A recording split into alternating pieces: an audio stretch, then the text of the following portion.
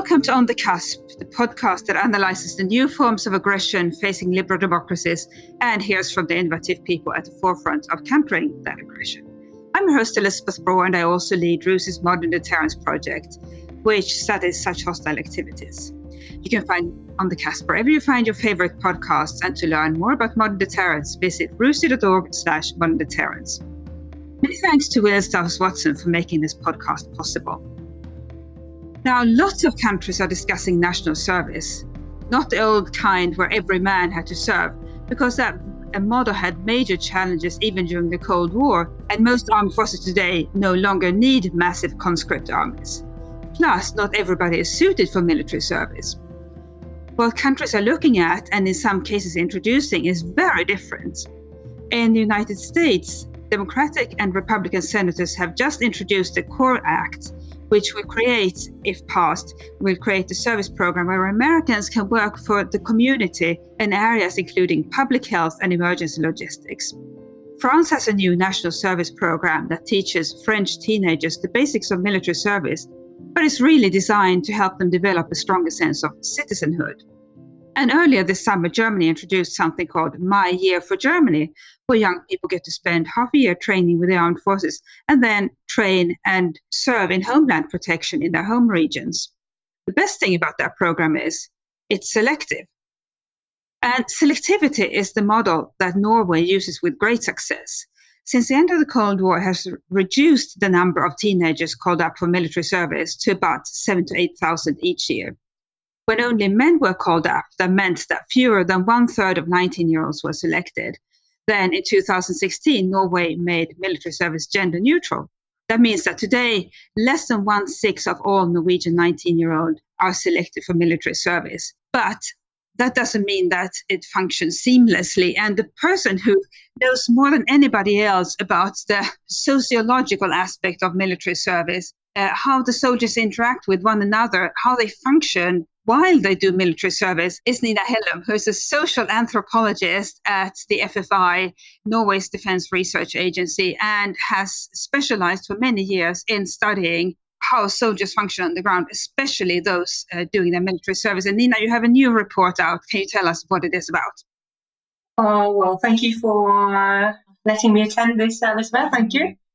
Well, my latest report is coming out soon, and it's about motivation and recruitment of Norwegian soldiers for conscript service and how they are met and what expectations they have when they come into service and how that affects them during the service. Are they motivated for service after the conscript period or not? So that is the main topic of it. And to everybody listening, the report will be out very soon. It will be in Norwegian, but with an English summary. So this is really your chance to hear in detail what it is about, unless you speak and read Norwegian. And the report is so interesting because motivation is something that many countries are concerned about or think about when they contemplate introducing national service of some kind, even the selective kind, because it's one thing selecting the best and brightest, which is what Norway does, but it's another thing to keep them motivated throughout their service. And then, of course, another objective of having them is to make some of them interested in the armed forces as a lifelong career. So, Nina, what are your findings in the report? What makes soldiers motivated, specifically in this case, those selected for national service? Well, I think, as you mentioned, the Norwegian military, they don't need as many soldiers as they used to on the ground. And so every year, conscripts from a cohort of about 60,000, only about 7,000 or 8,000 are recruited into the military, selected into the military, I would say. And many of the recruits today, they write on forehand in a form. They have to answer a lot of questions before they are enrolled. And many of them, they write that they are motivated for service. But also, seeing as Norwegian armed forces can actually, they can choose and pick as much as they want, and having a gender neutral conscription, they can choose between both men and women. So they can choose between the whole cohort. And they do recruit and select the few who they normally have very good physique. They do very well in physical tests and sports tests and also intelligence tests and mental tests and stuff. In other words, if I may interrupt, for those who are not familiar with the Norwegian model, in order to be selected for military service in Norway, you have to be both very bright and very fit. Well, it seems to be now, yes. It didn't used to be like that because then they wanted many people, but now they get to choose and they choose, well, some of the brightest and the most fit people amongst the youth, yes. When they're about 18 or 19, they're chosen and enrolled. And many of these, what my findings says is many of these have already decided, they've been accepted into different kinds of studies, like maybe medicine or psychology, which are high status educations, or engineers maybe. So they look upon this year as, they do say yes to the conscription service, and they go in and they are quite excited about it. It's a way of realizing themselves and getting to the nature, trying, testing their boundaries and all of those kind of things. And then after that, their minds are set to go back to civilian education and universities. And these are, well, just a small portion of them are really elite, but it's kind of, Norwegian's finest, I would say, that get into this conscript service. Many of them are, and they are motivated and for service, but mostly for that year. So the challenge is actually how to get the best of the best to actually stay within the military and get further education in the military or to pursue a career in the military. And if I can interrupt, Nina, I think this is so interesting, and it's the paradox of successful military service, where what's demonstrated by Norway, if you make it so attractive that the ones who are the best and brightest and who are selected, that they also want to serve, then you also get, as a result, the dilemma that because they are the top of the chart, they also have very good civilian opportunities afterwards. I'm not saying that people only stay on in the military if they don't have any other options, but ordinarily the reality in Norway is that because these young people because they are fit and bright, have been selected for military service, because they are top achievers, they also have all these other opportunities after military service, which makes them perhaps less likely to stay on for a full-time military career. Yes, and many of them, they do quite an excellent conscription period. The results are very good normally in the conscription period. So they would be very eligible and very, very good candidates for further education and career in the Norwegian military. And some of them do go on. I have to say, of course, some of them do get on. And also officers and non-commissioned officers, they are doing all they can to motivate and promote further education and a career for a lot of these candidates in of these conscripts. But still, many of the ones I interviewed and I stayed with, they kind of expressed that this is a year that it looks very good on your resume or CV. It's career enhancing. It's very good to have been, that 1 year in the conscript period in the military. So it's a very good career-wise to have been that 1 year and do very well, and then go back to the civil society and do some civil education and career there. And so the challenge for the armed forces, this is a luck problem. I can't think of any other country that has this problem apart from perhaps Sweden, which is has started a similar, likewise gender neutral. But the problem for the armed forces then is to convince these top achievers that it gets in as conscripts, to convince them to stay on, motivate them to stay on. Yes, and I think there are a lot of motivated people anyway, but I think instead of just focusing on results, just focusing on what kind of people they are and will they fit into the military way of life, because it is a lifestyle. Many of the military personnel I've been interviewing over the years, they express that this is like a total institution. So life and work and leisure time is, more of the same. And they go into each other, and so being in military takes over your life kind of. So you have to want to fit into that world, because it's a very special culture and it's a very special line of work. And I think many of the conscripts will see that and also talk to people who thought in the beginning, as because they didn't want to have a career or pursue anything in the military, but after conscript period they might want to do anything, might want to stay in the military because they really enjoyed the culture, the environment, the people there, the tasks, the challenges. So I also see that, but I think the challenge is when the Norwegian military only enrolls, top achievers.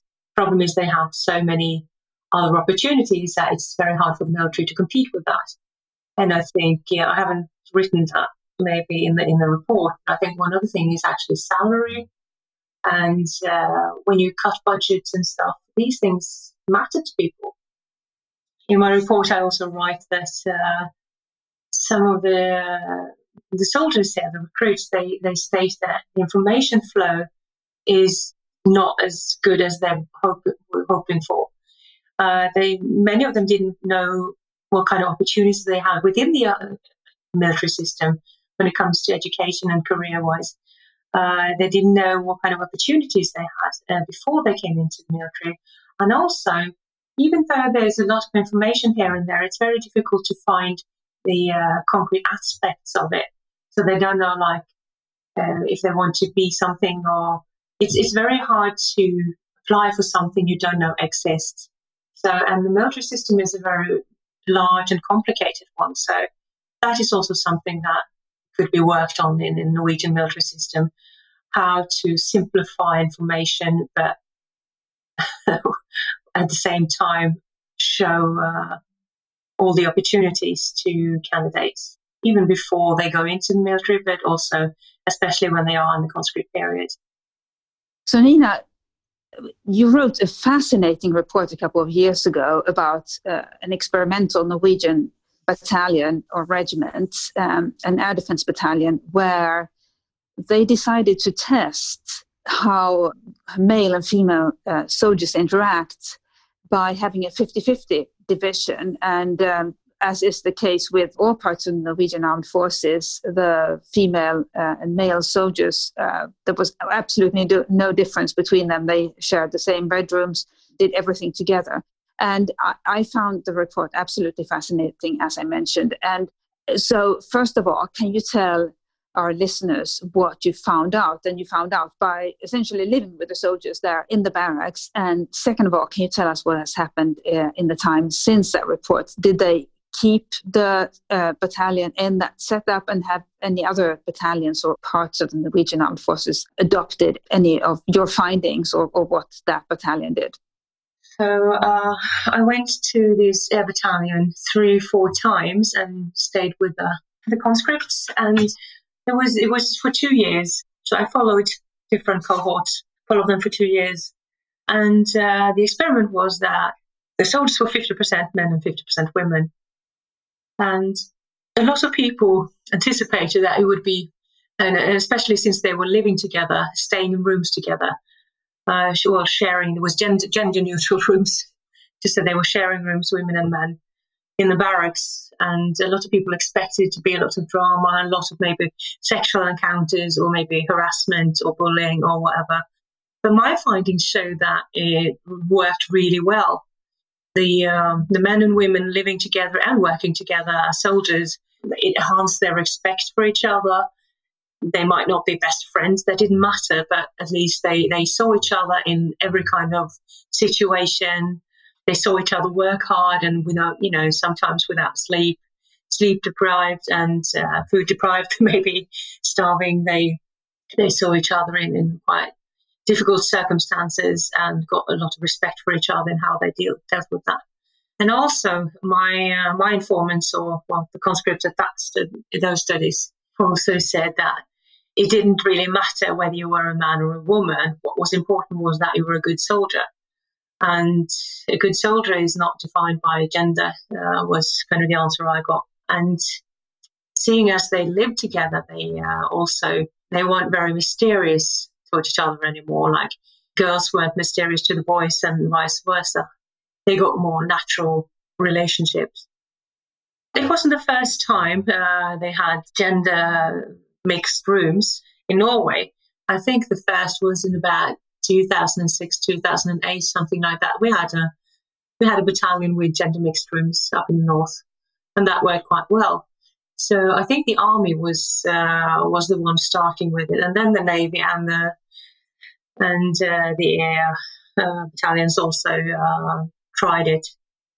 But after this report, I went around and got a lot of questions, maybe from some commanders where they were wondering, what do you think? Should we have gender mixed rooms or barracks? And I just had to say that I don't know. There's a lot of things that made it work at Erlama in my study. There are also studies from one of my colleagues, Nina Hellum, which suggest that separating the genders can also be successful. But all of my work through all the years, it seems to me like gender mixing rooms in Norway seems to be very successful. There will be ups and downs with pros and cons for most things. And I think the commanders have, decide for themselves, will it work here? And they can try different things and see what works. But I think generally, it works. But also because in Norway, which is a relatively gender neutral country, if you can say it like that, it's quite emancipated, and young men and women, they do expect they have an expectations of being treated equally or being seen as equally worth, but not to that extent that they are the same. And that was the finding I also got from my study with a 50% gender mixed rooms and gender mixed battalion, is that they didn't say that there are no differences between men and women. They only said that these differences do not matter when it comes to being a good soldier. And they also said, well, sometimes being a woman, sometimes I can do this better than this one who's a man. So they were acknowledging differences, but saying that they didn't matter very much. And if they did, it was positive. And I think bringing that knowledge on further when I've been around and talking about this, I think especially commanders and leaders, they've taken that a bit to them. And I see now it's more natural to have gender mixed rooms. I think that's more the norm now in Norway, to have gender mixed rooms in military barracks than before. So Nina, coming back to your findings from your new report that, as I mentioned, is about to come out, what is it that you're recommending to the Norwegian Armed Forces and how they can motivate conscripts? I hate saying conscript because it sounds like somebody who has been commanded into a barracks, which is really not the case in Norway, but in how they can motivate these young men and women who are selected for military service.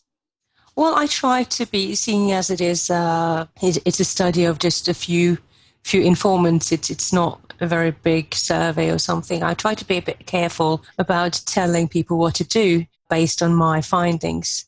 However, there are some things that my informants tell me and tell us that I think we should listen to and think about, well, what they say. Does this apply to other parts of the military as well? And one of the things which I mentioned earlier is that information. A lot of the conscript or recruits, they said that they didn't have a lot of information, didn't find the information. There's a lot of information online as well, but they couldn't kind of navigate in all the information about what kind of opportunities they had when it comes to further education and a pursuit of a military career after the conscript period is over. Most of them didn't know anything about their possibilities, opportunities for what they can do after the conscript period before they started, before they were enrolled. And so many of them also complained a bit about a lot of the information being confusing. They didn't know exactly how to look for opportunities because how to look for things you don't even know is there. That was what many of them said during their recruitment period. And then I also interviewed people after they've been in the conscript period for several months, going a bit towards the end there. And then some of them actually said that their officers and leaders had actually helped them so much about opening up a new world of information for them and telling them about opportunities they had. So now it was much easier for them to do something, to go on or not.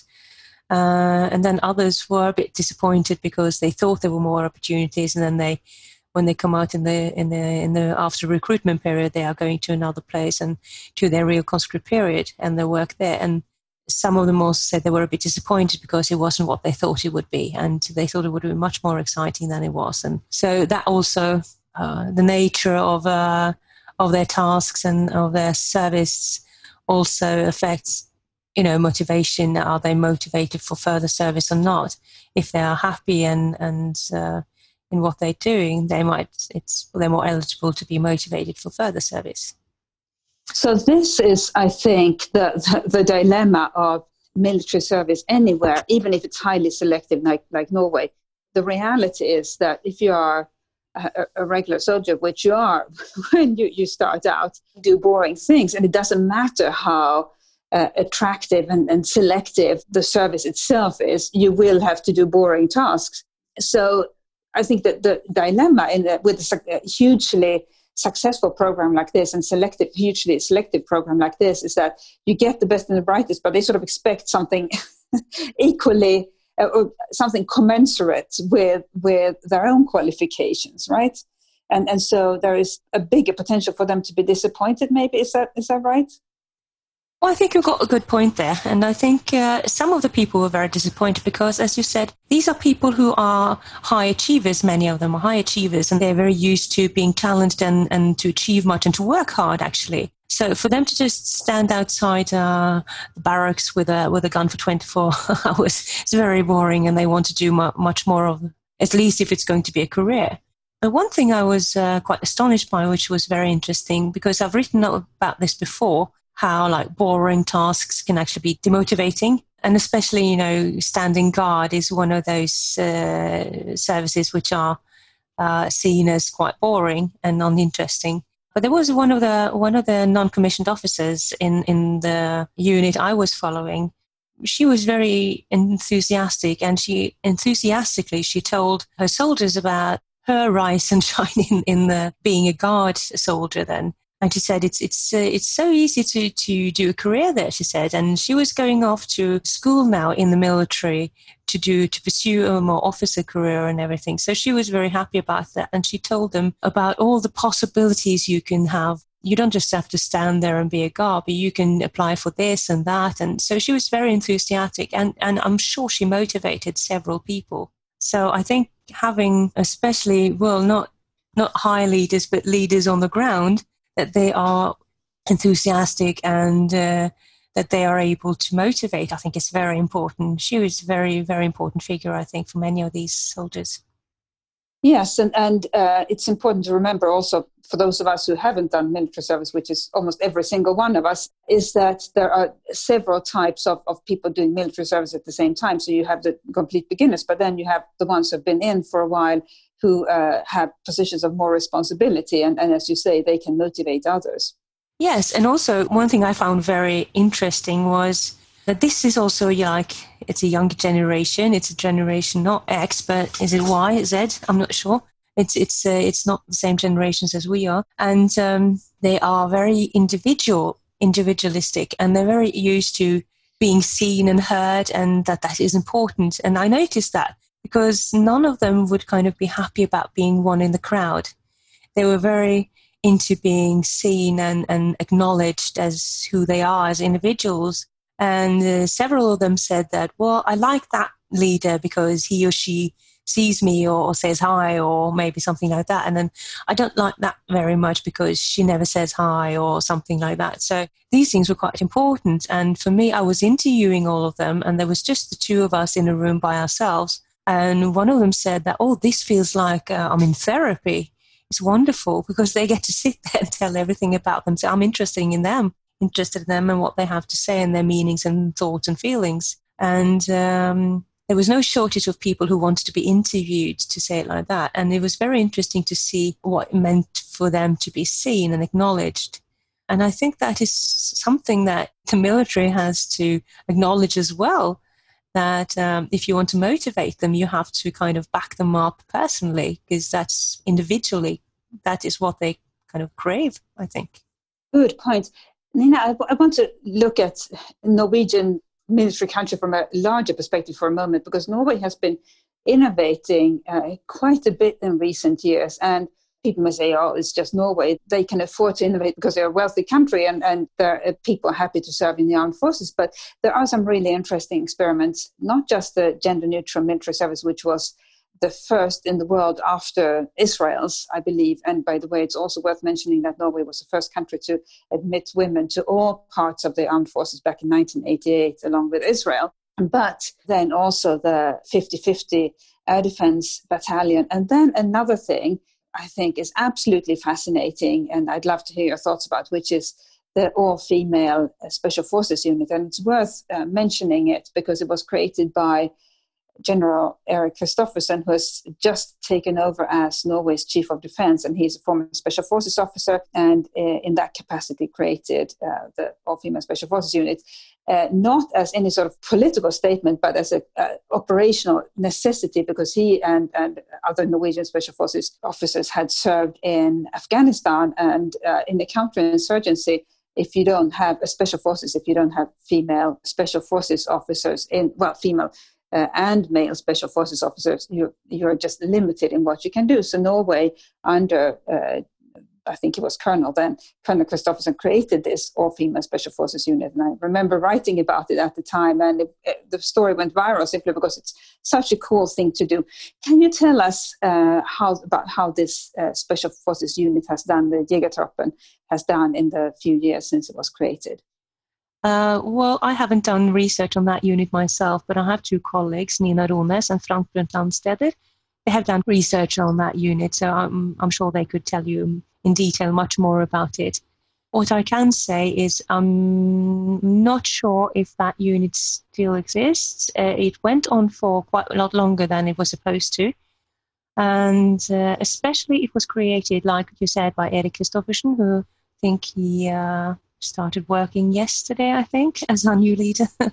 And it was supposed to, especially there was a gap in urban reconnaissance. I think that was the biggest gap. So they needed especially female soldiers to do urban reconnaissance. So that is one of the main things they were trained for.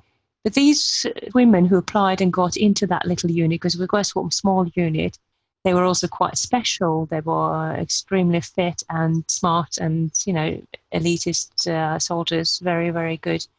So it was also a very special group. And many of them, as my colleague Nina Hellum stated, was that they enjoyed being an all-female group, and they enjoyed being not a gender mixed group, because they could then they could compete within their own gender. So many women have said that female soldiers said that it's hard to be the only one. You're always last because you're always competing with just men. So even though how well you do and you might be really good, you will always be the last one, especially when it comes to special soldiers. So many of these women said that they really enjoyed being an all-female unit. That said, I'm not sure if you can compare that completely to the units I've been studying, because they have not been elite soldiers. They are more normal conscript soldiers. They are both conscription. Also, the Jägertroppen, the Norwegian female unit, was also a conscript unit, but still they were selected much more thoroughly and much harder selection than most of the units I've been in. So I think the culture and the group is quite diverse in the other groups I've been studying. So if we can summarize all of this, because there's many different strands of Norwegian innovation, but your particular strand is military service and what motivates soldiers and how they interact with one another and how they are motivated to potentially stay on within the armed forces. And you say you don't provide recommendations to the government, you just observe. By the way, can you tell us what it looks like when you observe? Can you tell us just very briefly how you conduct your anthropological studies with the soldiers? I know you stay with them in the barracks.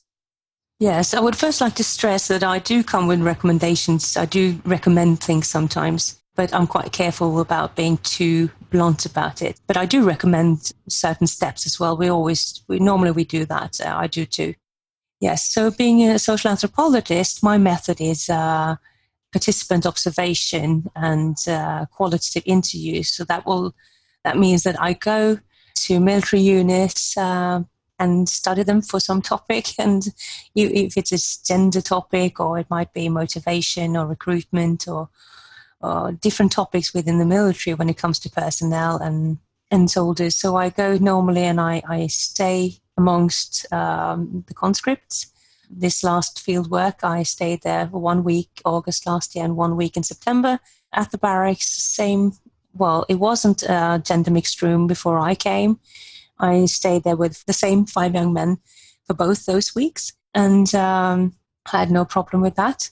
And it's very interesting to see how they are interested in what I want them, what I'm curious at. So they are curious at me, and I'm curious at them, and so it's very interesting. And then I stay with them in the barracks, and I eat with them, and I don't always march with them. I'm not in uniform. I'm always a civilian, so it's clear that I'm not one of them. Which it is, of course. I could be their grandma, but it's still I'm not one of them. You know, I don't wear military clothes or anything insignia or something. So it's very important to have that distinction, because I'm not a spy. I'm there to do research, and it's important that they're aware of I'm there to do research on them. So, and they have to accept me being there. So if they don't want me to be there, I'll go somewhere else. I also conduct interviews, which I tape and transcribe, and I use a lot of quotes in my reports. So it's important that my informants, the soldiers, the conscripts, actually it's their voice that is being heard and not mine. So I try to present their voices, and I follow them around and do a lot of things that they do. I've been into the gas shed and tried to breathe gas. I've been to the mud pit. So I try to do those things to feel on my body how it is to do the same things as they do. So to be better able to describe it. And also it gives a lot of respect from the other soldiers that I'm also trying the same, to live a bit like them, than not just coming in and staying at a fancy hotel and then walking out again. I don't know if that would suffice. There might be other aspects I didn't mention, Elisabeth. Yes, it does suffice. And then to wrap it up, which is the most important part, your findings about, in this most recent study, about motivating the recruits, in this case, the national service, military service recruits. And I think it's extremely relevant, not just to Norway, but to other countries, because so many countries are thinking about national service and how to set it up. And one aspect that many countries are curious or concerned about is the sort of connection between national service and the armed forces. Will the armed forces be able to benefit from national service in essentially getting a wider intake of soldiers and officers into the armed forces? Or will it just be a year where people spend training with them and then they go back to what they were planning to do before? So what are your findings and recommendations? Well, I think there's some of my findings I think it's important to think about, and that is the individualistic approach that my informants had. They wanted to be seen and heard and acknowledged as persons, not just a soldier in the crowd. So to acknowledge that, and actually to promote and motivate each and every one in their own individualistic way, which is more possible now because you have fewer soldiers, at least in Norway, fewer soldiers. So that is possible to do much more than when there were much more soldiers, many more soldiers. And also there's a question of, pay, actually, like money, and that you get some extra funding for something, that you feel that you're being taken care of in the organization, that the organization is actually providing for opportunities for, like, maybe more education courses. You can learn stuff that you get. Maybe some people they want to be deployed. That is important. And also that you have good rules and regulations for taking care of people's family and children, that you can commute if you have to do that you have a nice place to live, that they accommodate you in such ways. I think that is also important for my informants, not just the ones from this last study, but also from earlier studies. I've seen that. And also, not being a social anthropologist, I also have to mention culture. The military culture is very important for the people. Like I said before, like Goffman said, it's a total institution. So what you do on your spare time and what you do when you're working might go very much hand in hand. It's a lifestyle more than a job, many people tell me. And it's a very distinct culture. And many of the military personnel I've talked to, they mention that being part of a culture that takes care of you, where you meet people who are interested in the same things that you are, is very important to them. They feel like a part of a very good society within the society. So that might be important to them too. So if the environment is bad, then people will leave. If you are able to take care of your employees and your personnel in a good way, also if you, as well, this is a leadership issue, of course. So if the leaders are able to help in making a very good culture, that people are taking care of each other and you feel like a tight unit working for the same goal, that, of course, as most working places, that would be very important. Lots of findings there from Nina Hellum, a social anthropologist at the FFI, the Norwegian Defence Research Establishment. Apologies for calling it an agency earlier. It's the Norwegian Defence Research Establishment. And those findings, I think, in fact, I know will be consulted by people in Norway and beyond, because many countries are looking to Norway to see how it perfects its national service, simply because it's a model that other countries are looking at, and it's not just an aspect of bringing the people in. It's a matter of motivating them while they are there. It will benefit them and it will benefit the country. So thank you again, Nina. Our producer is Tom Ascott, and we'll be back very soon with another episode. See you on the cusp.